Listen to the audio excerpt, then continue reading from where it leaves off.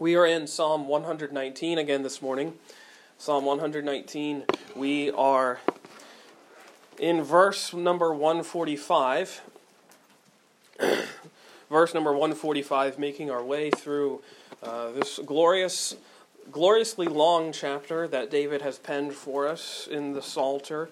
And here, in stanza number 145, this is stanza number 19, we have another incredible, I think, stanza which speaks to, a need of a lot of our hearts. I know it spoke to me as I was reading and studying this stanza once again. I'll just make the confession to you right off the bat is that I don't pray as often as I should. That's probably not anything super earth-shattering to you. I think that's what many Christians probably would say, that they don't pray as often as they should pray, even though they know that they should pray and that it does a lot for their souls and their minds, and it does a lot for their hearts. I think you might have to confess the same thing, that we don't often take the time out to pray, that when our schedules are getting hairy and crazy, what often goes is even the short amount of time we spent in prayer anyways. And maybe that's not true for you. Maybe you spend 3 hours in prayer like the Puritans of old, or not saying that that's what you should do, but I think oftentimes, just speaking for myself, prayer is sort of the thing that goes when I just have too much to do. For one reason or another, it's almost as if when we pray, we don't see an immediate benefit. So if we can cut out the things that don't give us an immediate benefit, then that's okay. I think a lot of times that's how we operate. At least that's how I operate. And I've used this illustration before. We treat prayer like flossing. We should do it. The dentist tells us to do it. That it's really good for our health, and it can extend your life. I think by like 7 years or something like that. I don't know if that's true or not, but I've heard that somewhere. But we don't do it. I mean, the only time I've flossed is when I go to the dentist and he flosses for me. And I'm not saying that it's good that I don't do that. I'm just confessing to you. I'm openly confessing my faults. But I think a lot of the times prayer is similar, is that we know it's something that we should be habitually doing every single day, something that is just driving our lives, and yet oftentimes things crowd it out. Either we're too busy or we have found something else to take up our time. And I think that's what's so fascinating to me, is especially among people my age who will say that they're trying to find God's will, that they're trying to find what God would have them to do with their lives. And oftentimes they're trying to do that with a closed Bible and without ever praying. Which I think is kind of funny, because that's exactly how they would be able to know what God's will for their life is. If they want to know what God wants them to do, they have to be in that position to let Him tell them what He would have them do with their lives. We can't expect God to answer unless we are listening. And so I think that's one of the most sort of unsung necessities of prayer. If we really want God to show us what we should do with our lives, oftentimes we should just sit and listen. Charles Bridges, the guy I've been referencing, the commentator on this wonderful psalm, he writes, he doesn't sort of mince words. He just says, "Your soul would not be so empty of comfort if your mouth were not so empty of prayer." He doesn't make any excuses, is that oftentimes we aren't comforted because we aren't going to the one to whom is called the Comforter, the one who is the one that we are called to cast all of our cares and anxieties on. It is this great God who meets us, who comes close to us, who is near to us in prayer. And I think, too, another thing that I've often reflected on is that many times when I am most stressed and vexed and perplexed by this life, it's often because I haven't spent time in prayer. It's often because I've tried to do it in my own ability and my own knowledge and my own strength and my own intellect. I've tried to press through the doubts and through the struggles and through the frustrations. But I think really many of those nagging doubts that afflict us, that are on us a lot about our life, about faith, about church or whatever, they would find their resolution the more often that we are in prayer, on our knees praying to God, the one who can give us that peace and quiet of soul. And I think that is exactly what the psalmist here is writing towards.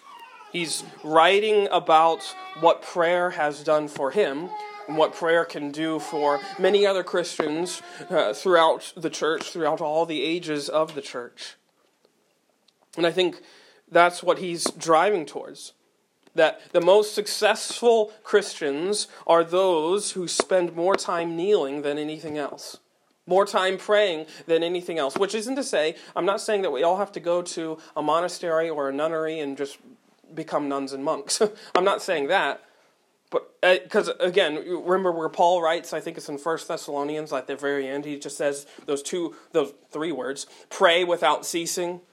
That's not that we have to spend 24/7 in prayer. It's just a mindset, a sort of attitude. It's how you carry yourself as if you are praying, as if you are in constant conversation with this God who is your Lord, with this God who is your Savior. It's about more like a spiritual posture than necessarily a physical one.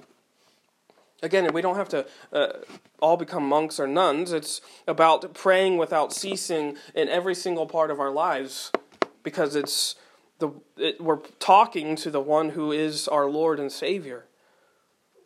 And I think when life gets busy, prayer is set aside.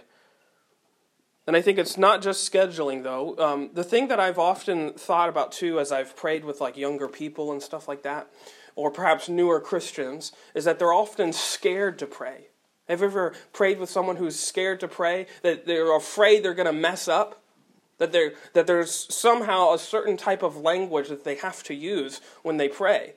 Somehow they've come to believe that through whatever reason, that they have to have these eloquent, exact prayers. They have to be really precise, and so they're afraid they're going to mess up, so they don't want to pray. And I think that sometimes that kind of is influencing it. And I think this is exactly what David is speaking to in this stanza, starting in verse number 145. This idea that there's these certain words that we have to use, or that this life of prayer is sort of something that can be cast aside. We see here that it is so essential for David's life, and I think rightly it is essential for our lives too. And he exemplifies in these 8 verses sort of 3 postures of prayer, I think, that will aid our own prayer lives, that will help us in our own prayer lives. And I know that if I were to take these to heart too this morning, and I'm preaching to myself, that these would aid my prayer life as well. So let me read the stanza, and then we'll jump into these 3 sort of postures of prayer. He begins in verse 145. I cried with my whole heart, hear me, O Lord. I will keep thy statutes. I cried unto thee, save me, and I shall keep thy testimonies. I prevented the dawning of the morning, and cried. I hoped in thy word. Mine eyes prevent the night watches, that I might meditate in thy word. Hear my voice according unto thy loving kindness, O Lord. Quicken me according to thy judgment. They draw nigh that follow after mischief. They are far from thy law. Thou art near, O Lord, and all thy commandments are truth. Concerning thy testimonies I have known of old that thou hast founded them forever. So here he has these 3 postures. The first one comes in verses 145 through 149, I think, where we see sort of the brokenness of prayer. The brokenness of prayer. Look at what he says again. Look at the word that keeps repeated in the first 3 verses. He says, I cried with my whole heart. Verse 146, I cried unto thee. Verse 147, I prevented the dawning of the morning and cried. He is pouring out his soul to this God who comes close to him in prayer. He is feeling rightly broken and defeated. rightly frustrated by perhaps the things that are surrounding him, by the life that is going on around him that speaks all of these stressful and guilty difficulties that come into his life. And you can see it. He's pleading with God. He's weeping before him. God, show me. Let me hope. Let me continue to keep your testimonies, your statutes. He says he cried with his whole heart. All of him, all of his energy and strength is being put into this prayer because he knows how broken he is. He is weeping with his Lord. He says, hear me, save me, quicken me. Notice those words. He says, hear me, verse 145, and save me, verse 146. And then in verse 149, quicken me according to thy judgment. I like that those are his prayers. 2 words each. 2-word prayers. Save me, hear me, quicken me, help me, God. These aren't long, flowery prayers. These aren't really incredible incantations where he's trying to impress God with these incredible poetic words. Just 2 words. Lord, help me. I cried to my God, save me. You can just feel they're just bursts of desperation, you might say. They're just blurting out to God what exactly he needs in the moment. He needs saving. He needs God to even just hear him. It reminds me of what Jesus says to his disciples about the Pharisees. Let me read you these verses because I think they echo exactly what the psalmist here is talking about. So in Matthew chapter 6, verse 5, Jesus is talking about the Pharisees, and he says this, when thou prayest, thou shalt not be as the hypocrites are, for they love to pray standing in the synagogues and in the corners of the streets, that they may be seen of men. Verily I say unto you, they have their reward. But thou, when thou prayest, enter into thy closet, and when thou hast shut thy door, pray to thy Father which is in secret, and thy Father which seeth thee in secret shall reward thee openly. But when ye pray, use not vain repetitions, as the heathen do, for they think that they shall be heard for their much speaking. Be not ye therefore like unto them, for your Father knoweth what things ye have need of, before ye ask him. This God who Jesus is saying that knows exactly what you need before you even ask him, this is the God you can't impress. You can't impress with these long, flowery prayers that have lots of poetic words. Rather, just go to him and blurt out, you might say, burst out this desperation that you have. This is what David was doing. Hear me, save me, help me. This God who knows his heart, who knows exactly what he needs. It reminds me, I love how Jesus says in that passage that they try to get on. Well, let me read it again. I just flipped back from it. I apologize. Where he talks about the much speaking. He says, Matthew 6 verse 7. For they think they shall be heard for their much speaking. They think that they shall be more likely to be heard by talking a lot more. By using a lot more words, using a lot more language, they think that they will be heard a little bit better. And Jesus is saying about his Father that that's not the case.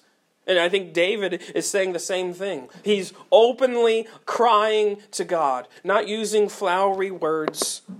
It's not the length of our prayers that makes God hear us. It's the heart of our prayers. It's the heart behind them. Such is why David is coming with his brokenness.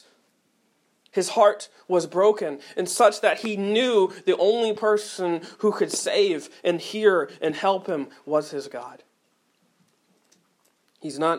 God is not desirous of perfect diction and exact syntax when we pray. His ears aren't more in tune to long, well-articulated prayers. God just wants to hear you. Just like David. He just wants to hear you. Like that, I think one of the best prayers in the entire Scripture is the prayer from Luke 18. and the publican who beats his chest and says, God, be merciful to me, a sinner. It's not an incredibly long prayer, but it's a prayer full of meaning and full of heart. It's full of one who is broken, one who knows rightly that he cannot help himself and that he's going to God as a person who does not deserve the help of God. And he's pleading for it anyways. David is exemplifying this sort of lack of elegancy in our prayers.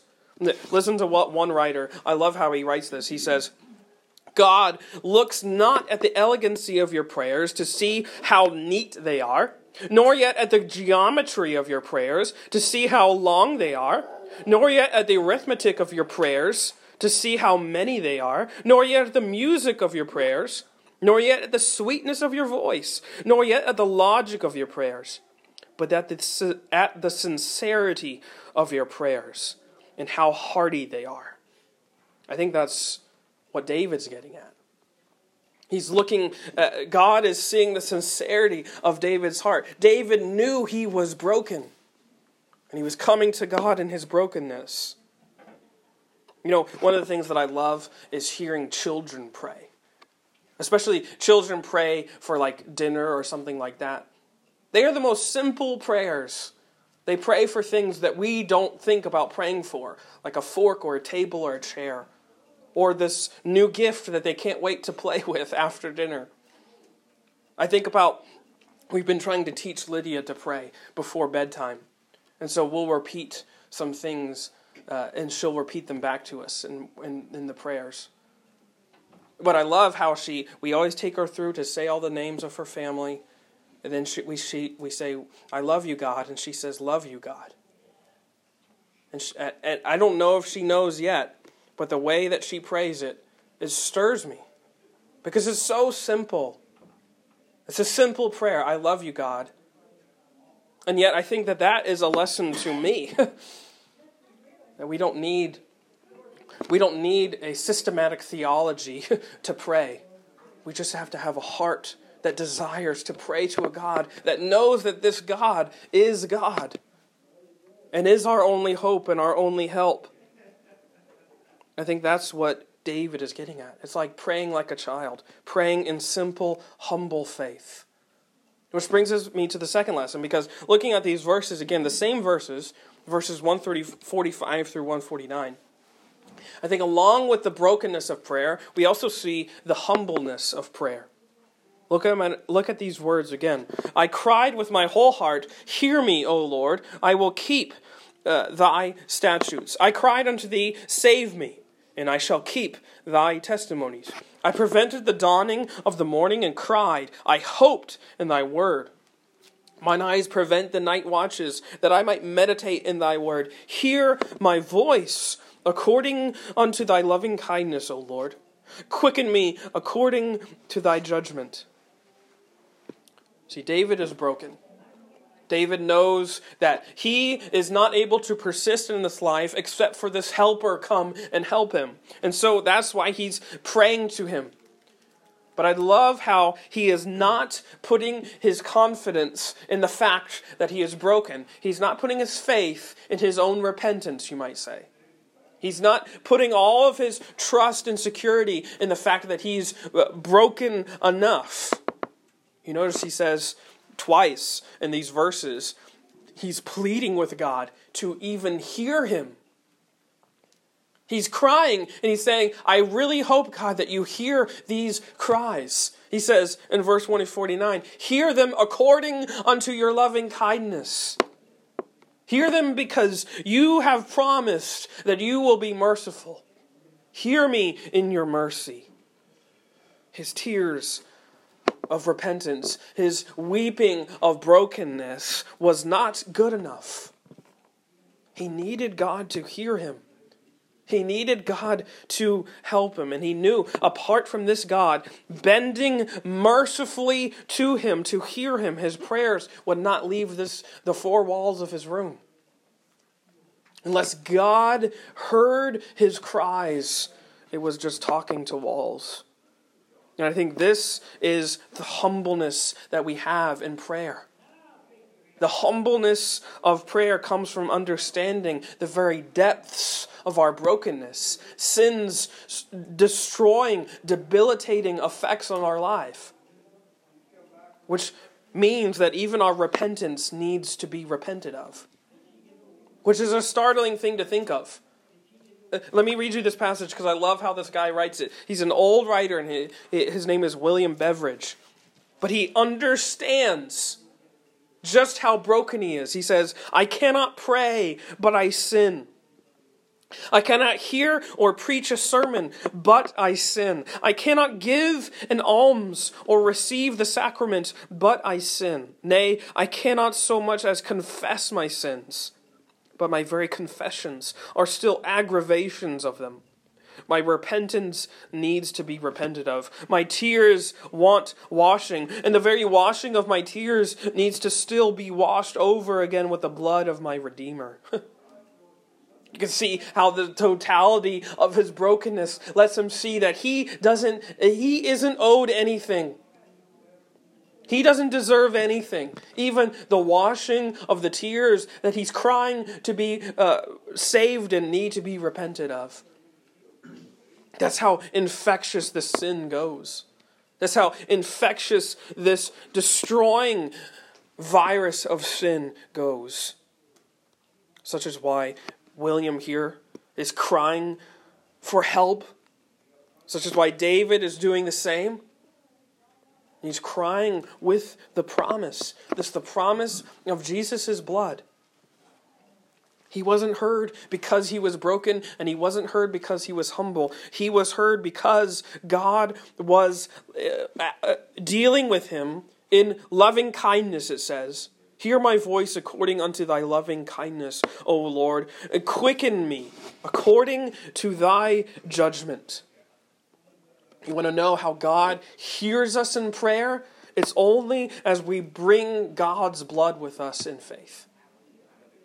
Only as we bring Christ's remission and sacrifice for us. When we bring that with us in prayer, God hears us. God listens to us. Notice those two verses in verse 147 and 148. He's talking about how he prevented the night watches. 147, prevented the dawning, and then in verse 148, prevented the night watches. He's hearkening to this fact that he's burning both ends of the candle, so to speak, seeking for this God, hoping in this God alone to bring some sort of comfort to him in his prayers. His restless heart was occupied with trying to find some sort of peace, some semblance of comfort, some semblance of assurance. And notice that he alone cannot do it. He was up night and day, searching for the peace of God. The peace of God only comes as we are resting in him in prayer. Such is why he is emphasizing this point so much here. That our life is dependent upon our life of prayer. Your life as a Christian is dependent upon your life in prayer. Which makes me think of that wonderful Martin Luther quote, where he says, a Christian without prayer is just as impossible as a living person without a pulse. It is impossible to persist in this Christian life without getting on our knees and praying, without spending time with our God, without living in sort of an attitude and posture of prayer, even as we're going about our day. This is something that I desperately need to take to heart myself. You don't have to tell me if you don't want to, but what's the first thing that comes into your mind when you wake up? For me, sometimes it's, let me check my phone. Let me check the news. Let me check my email. It's not praying. My first thought is something that I need to accomplish or read or do. I think I would be a much happier person if the first thing that grabbed my attention in the morning wasn't something that was occupying my stress levels. It would be if I was occupied by my God. I pray to do that. That when I wake up, the first thing isn't check my phone, it's open my Word, open God's Word and pray.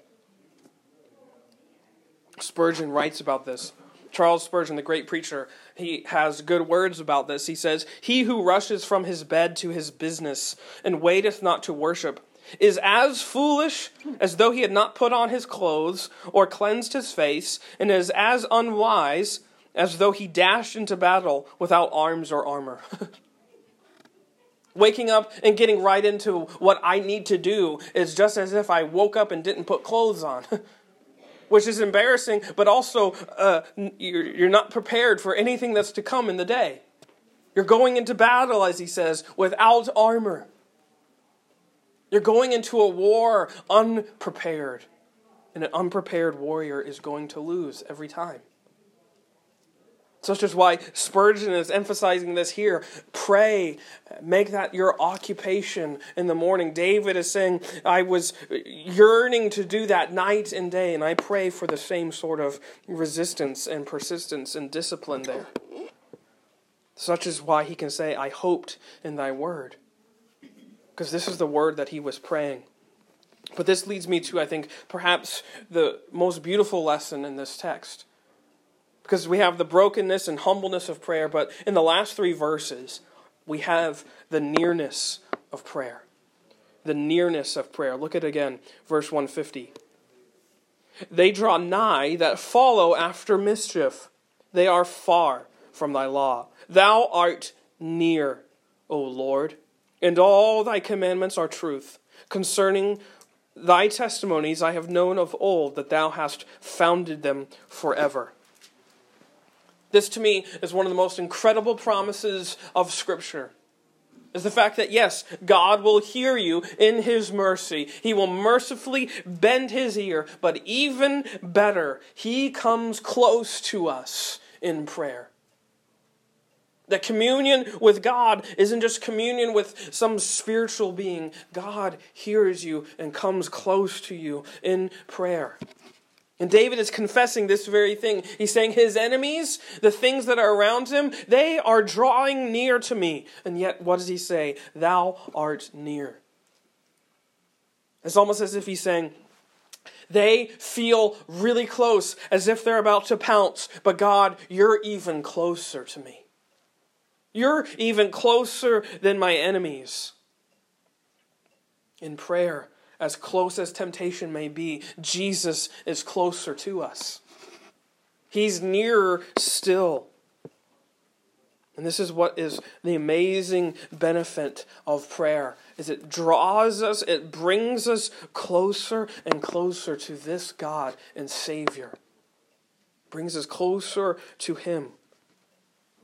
Isn't it amazing that we can draw near to God, and as James tells us, He will draw near to us.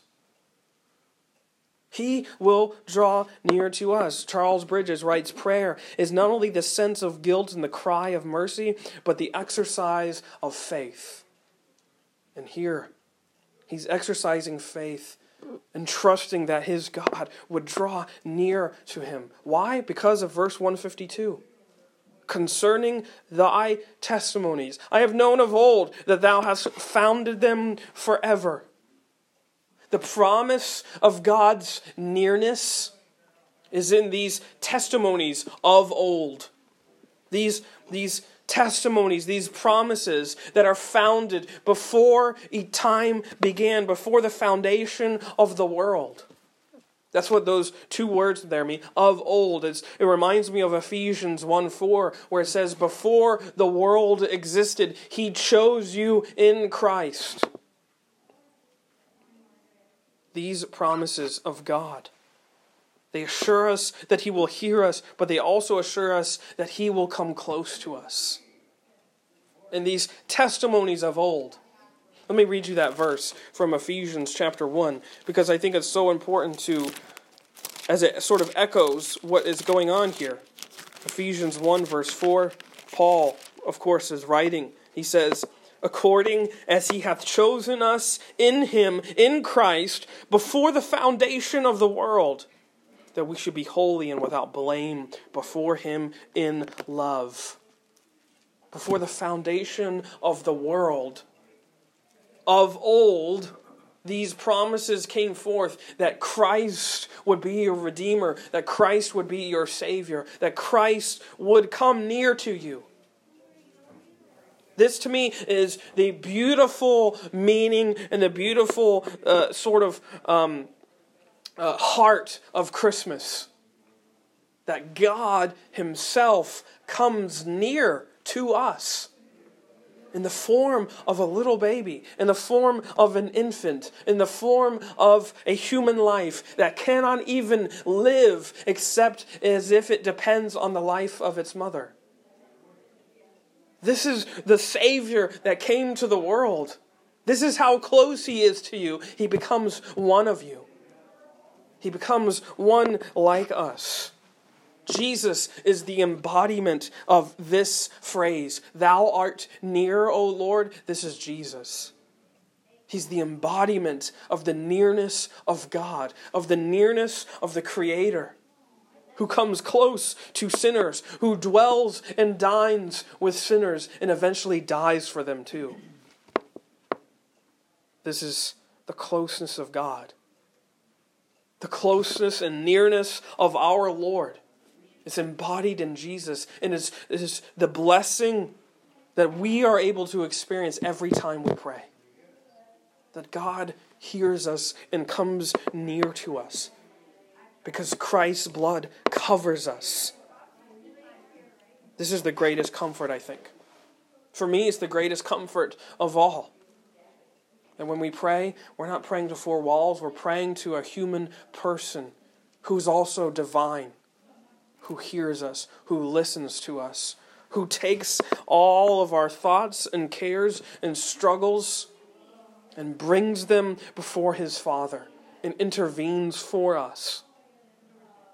This is the greatest comfort of the gospel of God. It's the promise of God's closeness. Thou art near, O Lord. This is what He's promised. His abiding presence. And see, this is to me the posture of prayer that David has reoriented for himself and that he reorients for us. That the brokenness and humbleness of prayer, it rightly shakes our confidence. But then we are stirred to have the comfort and the confidence of God's sure and steadfast testimonies that are given to us of old that promise us He will come near, that He will come close. When you pray to a God who is close. Let us pray.